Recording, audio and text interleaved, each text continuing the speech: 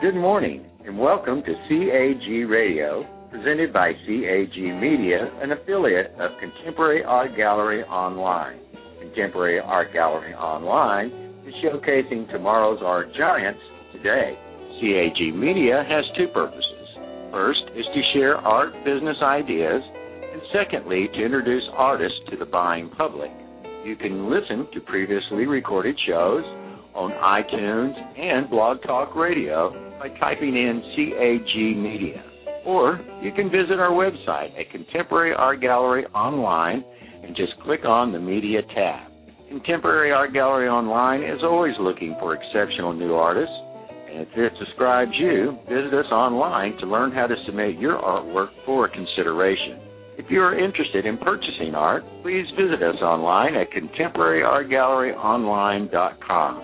You are listening to our ongoing series, The Business of Art, with artist and poet Sharon Bell Hawkshaw. Each week, Sharon explores the business aspects behind the beautiful artwork that artists create and ultimately sell. And now, here she is, Sharon Bell Hawkshaw. Good morning, and you're listening to The Business of Art, sponsored by Contemporary Art Gallery Online. My name is Sharon Bell Hawkshaw, and today is part 2 of pricing your artwork. Now, last week we didn't go over a lot of information, but it was important information and time-consuming information, and it required a lot of thought, market research, and mathematical calculations, and probably some deep consideration of what you think your artwork is worth. So before we get started today with pricing tips, I wanted to just go back and just recap briefly what we had discussed last week. Now, I think the most important thing that you need to understand is the time and overhead pricing. Most artists don't get this, and it's very important. So to recalculate how you come up with your time and overhead pricing, you're going to take your total business expenses for the year, and that's the dues, to art organizations, any education that you give yourself, utilities of your art of your studio, the studio cost if you have a studio. If you have a room in your house that's designated as just that your studio, what that percentage square footage is, and whatever rent or mortgage you pay, you're going to do a mathematical calculation and determine how much that is, how much that costs per month or per year. Publications that you purchase, postage, anything that has to do with the overhead, the overall running of your business. This is your overhead. So you're going to figure out what that number is. You're going to divide that by 12, and that's going to give you your monthly amount. So let's assume that your overhead is $4,200 per year.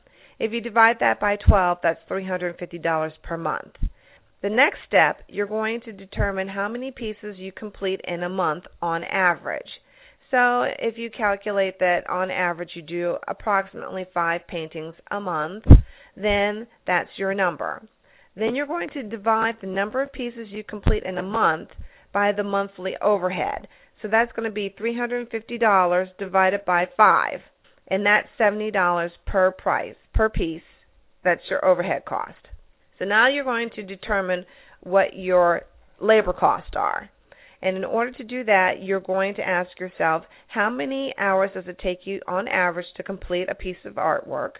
And then you're going to determine what is your hourly rate. Well, I believe that a good price to start if you're new to the art business, a good hourly rate is probably $15 an hour. You can adjust this according to where you are in the country. New York, California, Chicago, these are more expensive areas, so your hourly rate is probably going to be higher. Other areas of the country where your economic conditions aren't as well as in these areas, you're going to probably reduce that. But let's just stay with the number of 15. So let's assume that it takes 17 hours on average to complete a piece of artwork, and 17 times 15 is $255. That is your labor cost. So now you're going to add your overhead cost, which is $70, and your labor cost, which is $255, and that gives you a subtotal of $325.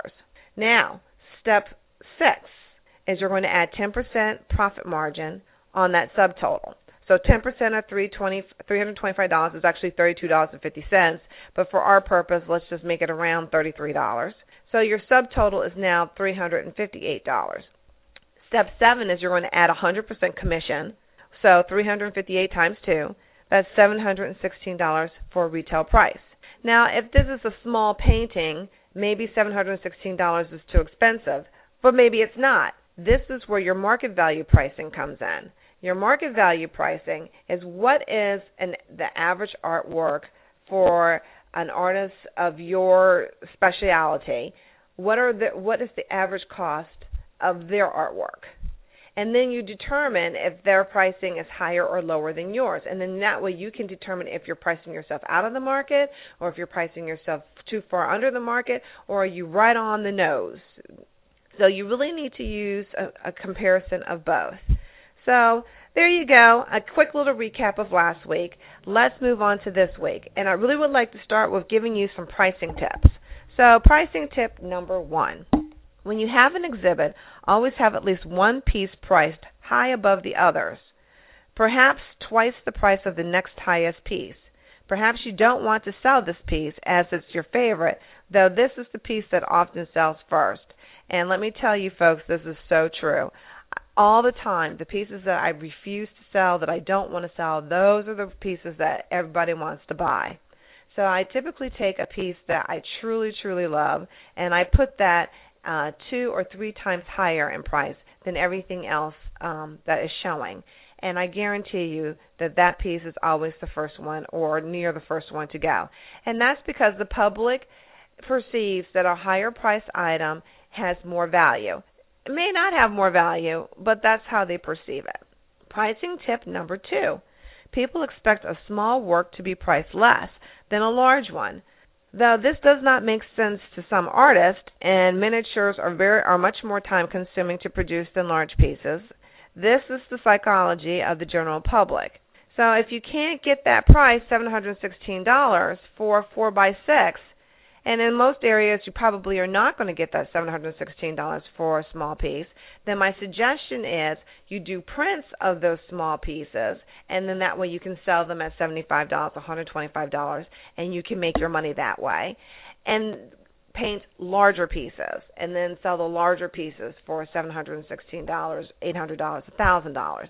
So, you need to do what you need to do in order to make things work, but you can't get around what the psychology of your audience is.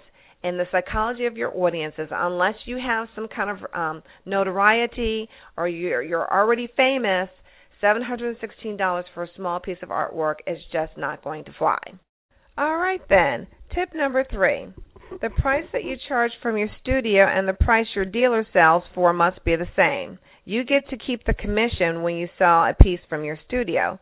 Some collectors mistakenly expect your studio price to be 50% less, but it never should be, and I agree with that. I think that really selling from your studio, they should get a little discount because there is an extreme markup in the gallery, but I also believe that you shouldn't reduce your price 50%. I think that a decent compromise is 85% of whatever the gallery price is.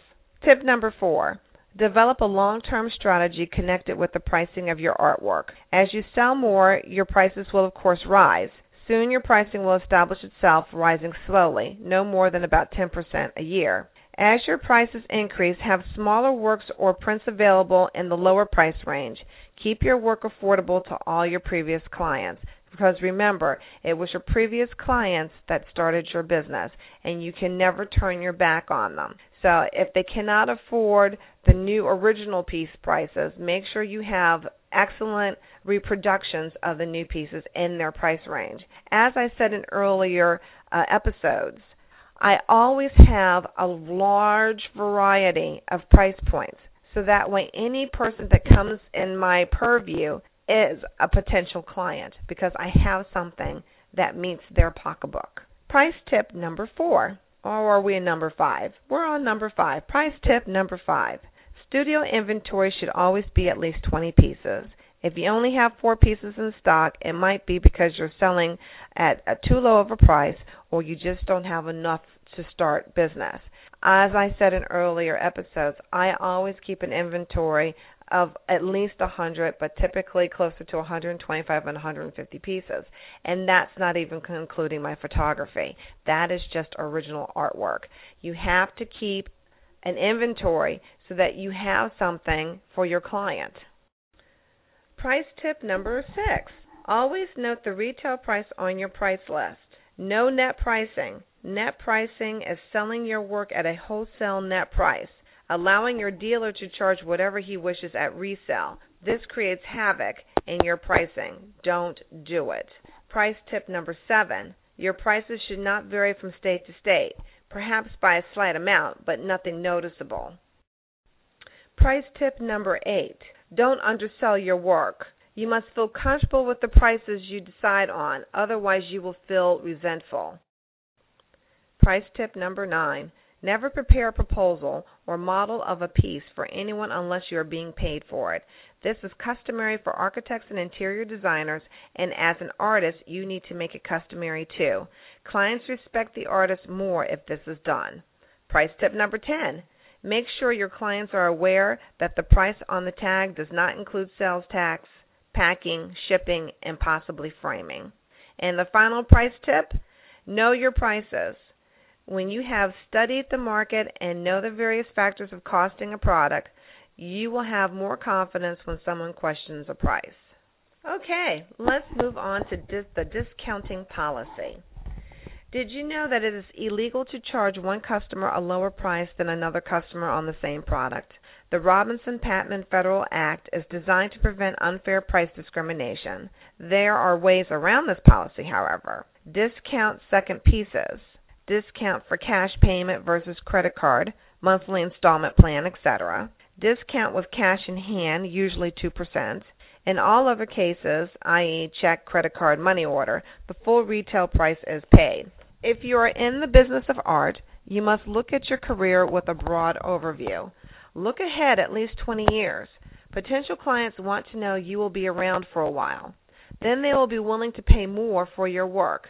Many artists overlook the area of documenting their work. They don't realize how important documentation is. It does take time and a bit of money to document your work. What happens when you're 65 and a big publisher wants to do a book on you? If you haven't kept track of your paintings to whom they have been sold, you will have only current work for the book. For this reason and others, you need to keep an accurate record of all completed works throughout your career. When you sell a piece, you want to keep track of the name and address of your new client. In the future, when you are ready for a retrospective, you will know where to go to find your important pieces. If a client in turn sells, donates, gives away your piece, you want to be informed. Save your sketches and minor works, especially those that have developed into major works.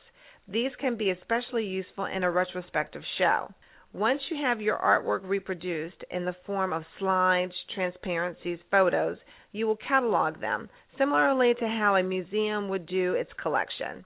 Your record should tell you date and title of artwork, inventory number, develop a code, year completed, month, and numbers such as 971103, which means March 11th, 1997. When the work was completed and how long it took to complete. Who owns a particular piece? If a buyer sells, put the new owner's address in your files. Price you sold it for, as well as subsequent pieces. Who sold it? You, a gallery, a representative? Record what inspired the work, cost of materials, specifics of materials used, perhaps even where you purchased them, frame type, etc. All this information could help in the future for restoration projects. When you become known and museums start buying your work, this will help them immensely with their archives. So now we move on to signing your work. Your signature becomes your trademark and validates the authenticity of your piece. People will begin to recognize it when you become a collectible. Your signature will make it easier to decipher forgeries. You can sign a piece on the front or back. It's up to you. But be consistent with whichever you choose. So if you start signing on the front, continue to sign on the front. So here we move on to the next big question, titling your work. There are several reasons to give your work a title. For cataloging purposes, to give the viewer a particular intellectual or emotional connotation, to give a clue to some subtitle or mystery of the painting.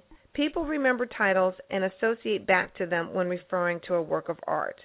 All right, well, we've done quite a bit today. We've recapped the time and overhead pricing and market value pricing methods. I've given you some pretty decent tips on pricing your artwork. We've discussed discounting policies and about signing your artwork and, of course, titling your artwork. And I think that if I had to leave you with any golden rule before we leave here today, it would be don't sell anything that you wouldn't want to have known as your work. And I can't think of a better way to end today's episode. So thank you for spending a few moments with me this Saturday morning. And I will speak with you and be with you again next Saturday. And keep creating. Bye. You have been listening to The Business of Art, presented by CAG Media, an affiliate of Contemporary Art Gallery Online. You can find the Business of Art radio show, along with the other media programs presented by CAG Media, on our website at www.contemporaryartgalleryonline.com, on iTunes and Blog Talk Radio, and just type in CAG Media. Contemporary Art Gallery is always looking for exceptional new artists. This describes you. Visit us online to learn how to submit your artwork for consideration. If you're interested in purchasing art, please visit us at our website, contemporaryartgalleryonline.com.